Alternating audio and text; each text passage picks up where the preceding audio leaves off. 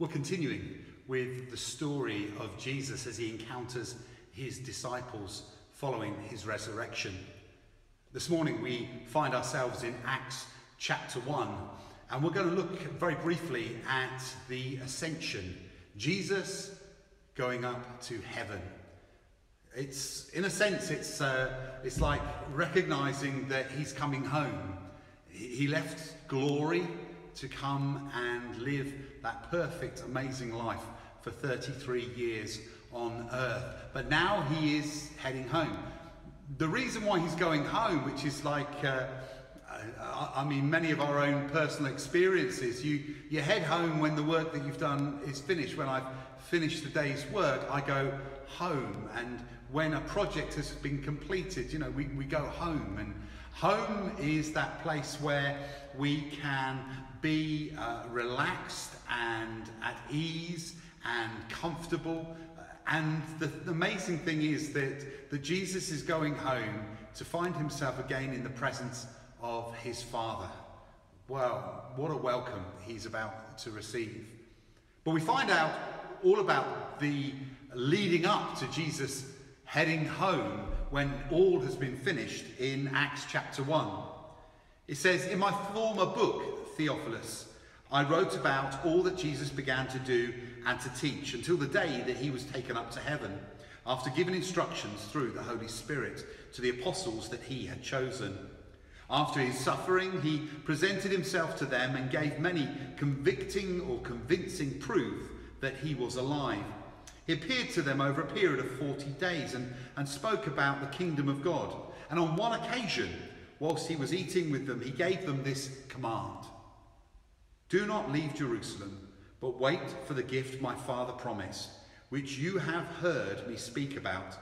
For John baptized with water, but in a few days you will be baptized with the Holy Spirit.'" Verse 6, "Then they gathered around him and asked him, 'Lord, are you at this time going to restore the kingdom to Israel?' He said to them, 'It's not for you to know the times or the dates the Father has set by his own authority. But you will receive power when the Holy Spirit comes on you, and you will be my witnesses in Jerusalem, in all Judea and Samaria, and to the ends of the earth.'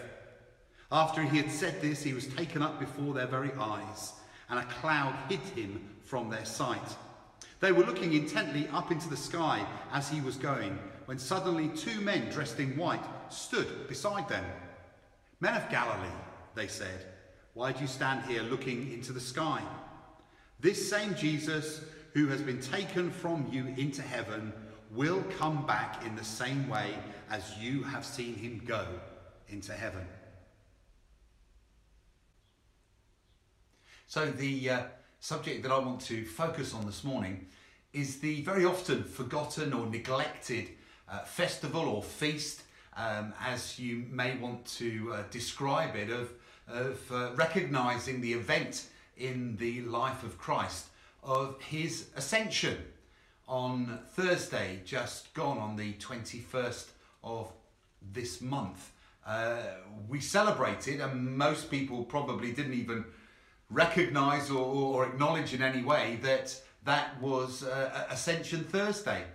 Ascension Thursday, the time that we recognize that Jesus himself went from earth back to heaven. The normal way of working things through is that we remember his birth at Christmas and we celebrate. We remember his death, of course, during the Easter celebrations, and we give thanks for all that he accomplished upon the cross.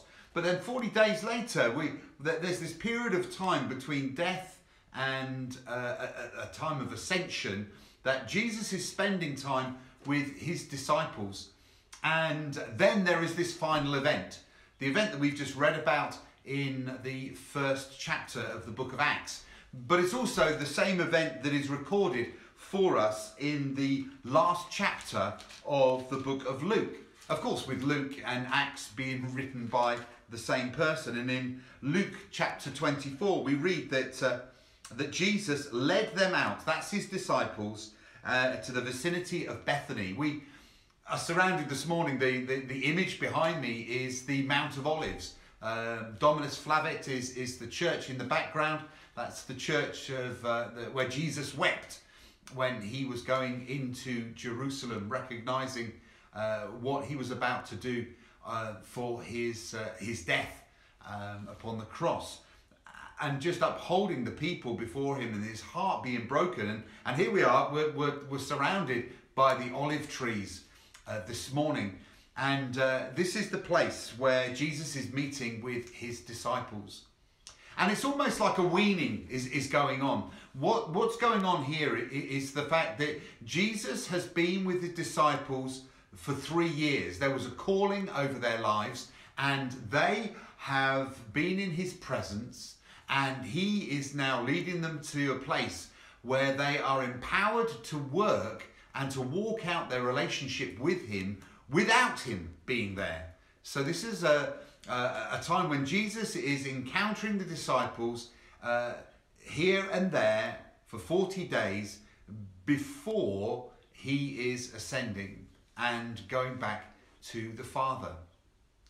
So we celebrate Christmas, we celebrate Easter, and then, well, maybe we don't celebrate Ascension, because why would we be happy that somebody's going? There would be nothing worse, would it? That you leave someone's house, and as they wave goodbye to you, and you walking down the driveway or down the front path, and as you're walking, the front door closes, and as the door closes, you can hear claps and cheers inside the house. You would think to yourself, oh my goodness, they're glad to get rid of me.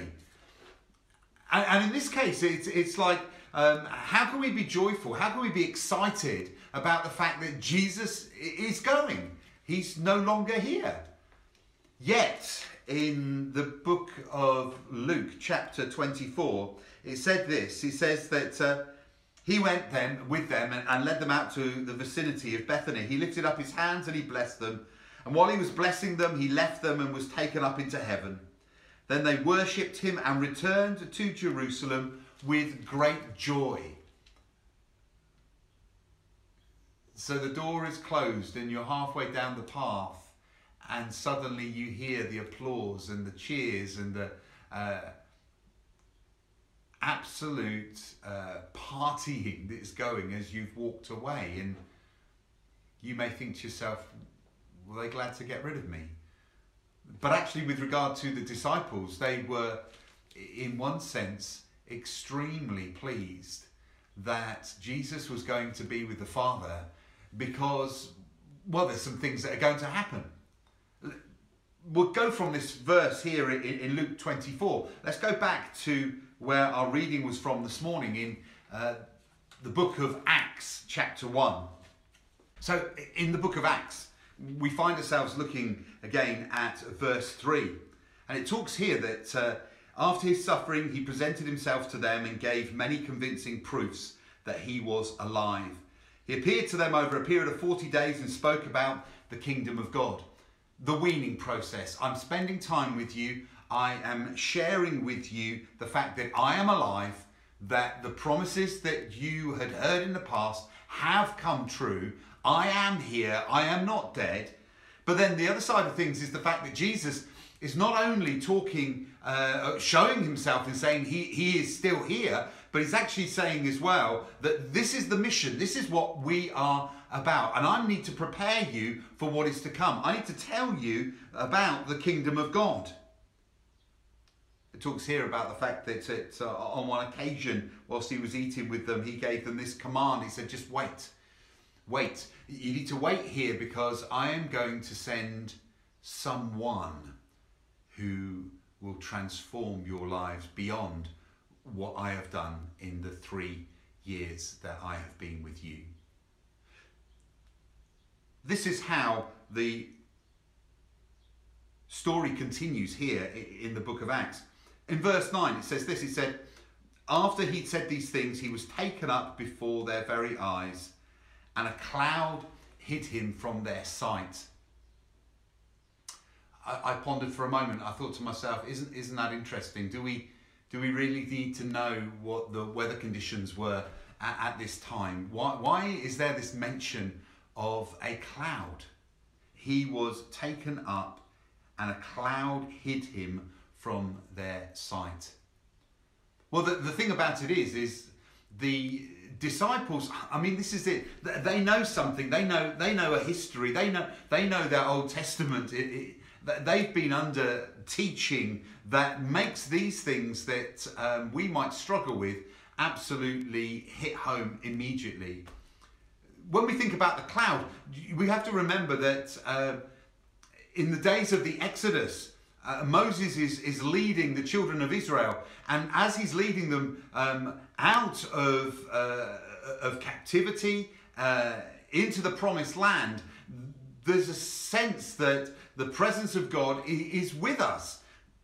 And as they walked through the desert, they had a pillar of fire through the night to follow, and a cloud during the day. So when he is being taken up into a cloud, for those disciples who were there, they were very aware that Jesus is going into the presence of the Father. Jesus is going into the arms of God himself. For it was God who led the children through the desert. And there's those other times as well when the tabernacle was built, that place of worship for God. And as David finished the design and the desire of the tabernacle, before the temple was built, there was that moment that the presence of God filled the tabernacle. When the temple was built and Solomon had completed that work, David's son, and the presence of God filled the temple. And that filling of the temple was the fact that the cloud descended. Jesus is rising. Jesus is ascending to heaven into the presence of the Father. And that is so clearly depicted by the fact that he's going up into a cloud. The cloud is the representation of the very presence of the Father.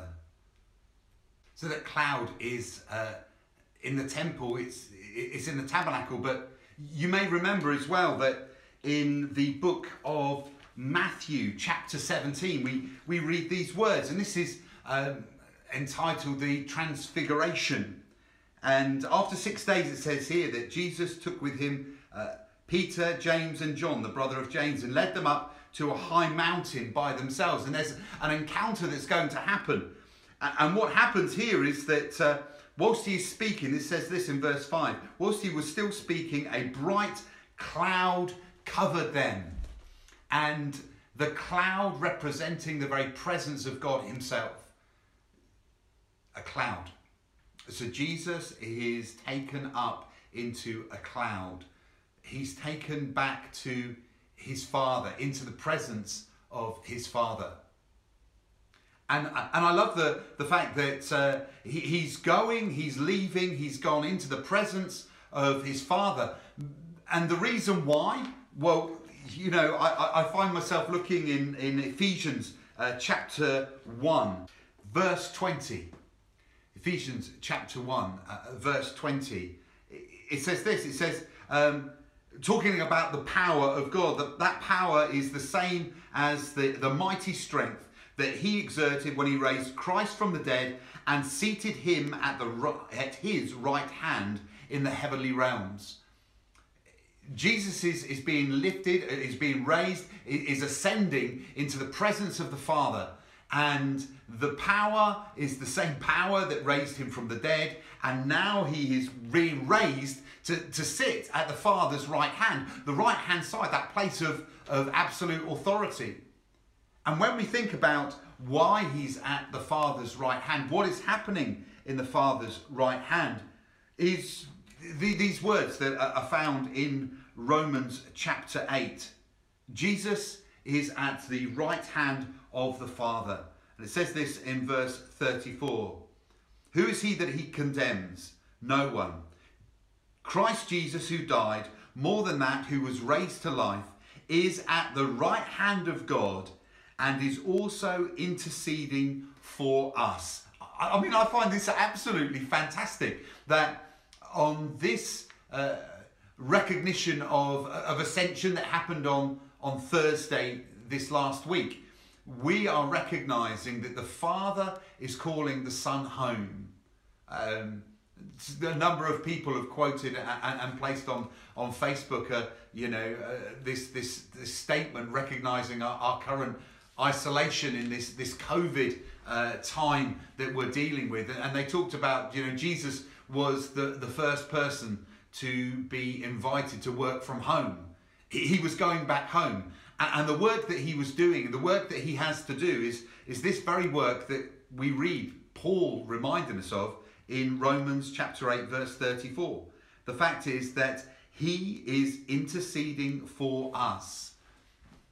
So when we think about the disciples, when we looked in Luke 24, when we think about the disciples who left the presence of Jesus on top of the Mount of Olives and they went home rejoicing, the rejoicing must have been because they knew what this cloud meant. That Jesus was going into the presence of his Father. But also, not only that what he was going to do when he was in the presence of the Father. I'm rejoicing for the fact that Jesus is interceding for me. He is speaking over me and praying for me, recognizing everything that I am going through, exactly where I am at this moment in time, and knowing my needs. This is so beautiful to be mindful of on this Sunday, that Jesus knows and he intercedes. It's like this opportunity that we get to pray for people or with people. When somebody says, "Oh, will you pray for me?" And we say, yeah, I'll pray for you. The best thing that could happen is that you actually do it there and then. And that shocks some people when you are asked to pray and you start to do it there and then. But to pray for people, what an honour, what a privilege. And I love the fact that I get requests from people asking me to pray for them. What a joy it is to uphold people in prayer. If we go back and have a look at those words from Luke chapter 24 again, because not only is there a sense of the joyfulness of the disciples, there's also this quite amazing last impression that Jesus leaves the disciples with. And if you read with me in Luke 24, it says that when he'd led them out to the vicinity of Bethany, he lifted up his hands and he blessed them. And whilst he was blessing them, he left them. Your last impressions, the last thing that you did, the time that you were with someone that you are mindful of, that's the thing that you hold in your memory, the last time. Which is why, saying farewell is always an important thing to leave on good terms. Because if something happens and you're not able to be with somebody again, the last thing that you will remember is those last times that you were together.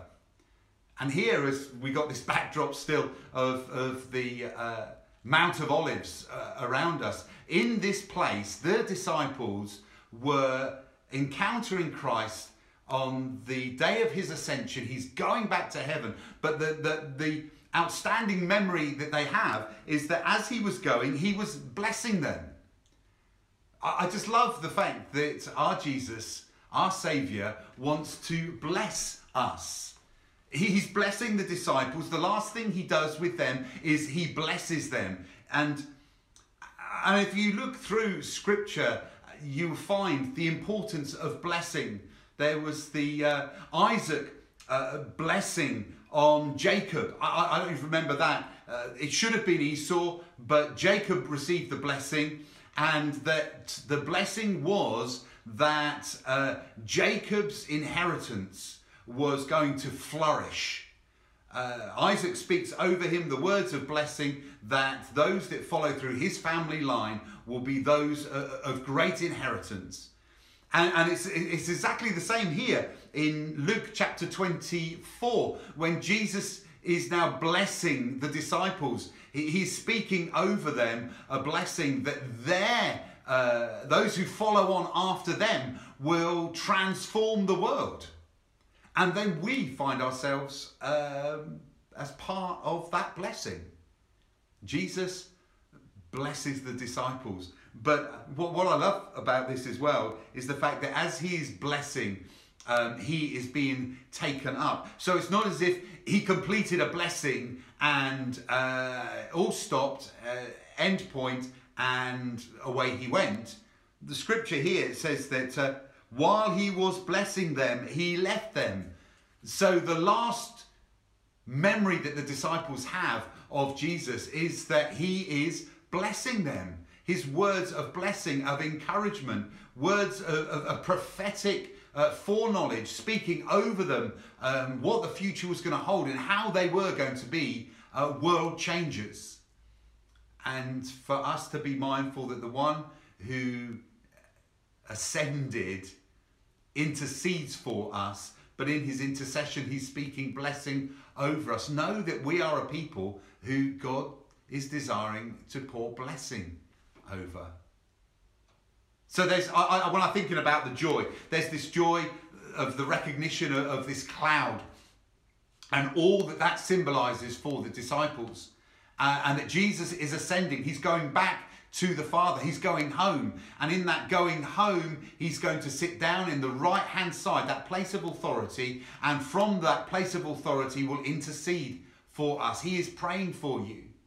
But in his going, there is also the blessing. He is speaking blessing over the disciples. And as he is raised up, as he is lifted up, he is also speaking that blessing and continuing to speak that blessing. Just today, be aware that God is speaking blessing over you, not words of judgment, not words of condemnation, not words of criticism. He's speaking words of blessing. You think about the Ascension we celebrated last Thursday on the 21st. And such a momentous day as well, because that's the day that I heard that the great Bible teacher that has influenced millions around the world, David Pawson, was called home to be in the very presence of his Saviour on Ascension Day. How about that? He's called home into the presence of God, his Saviour, on Ascension Day. To be mindful that the promises of God are promises for you, that he says that you're to walk away joyfully knowing that Jesus is at the right hand of the Father, interceding for you, pouring out blessing and making you very aware that there is a promise of the filling of the Holy Spirit. Let's pray. Come, Holy Spirit, we pray today. The promise that has been given, we receive in the mighty name of Jesus. May we, being filled with your Holy Spirit, be a people who receive the blessing, that know without any doubt that you stand in the gap and intercede for us, and that you are exactly where you need to be, in that place of power and authority at the Father's right hand. Thank you for coming, and bless you for returning home, that the blessings may return to us as we walk with you. In your precious name. Amen.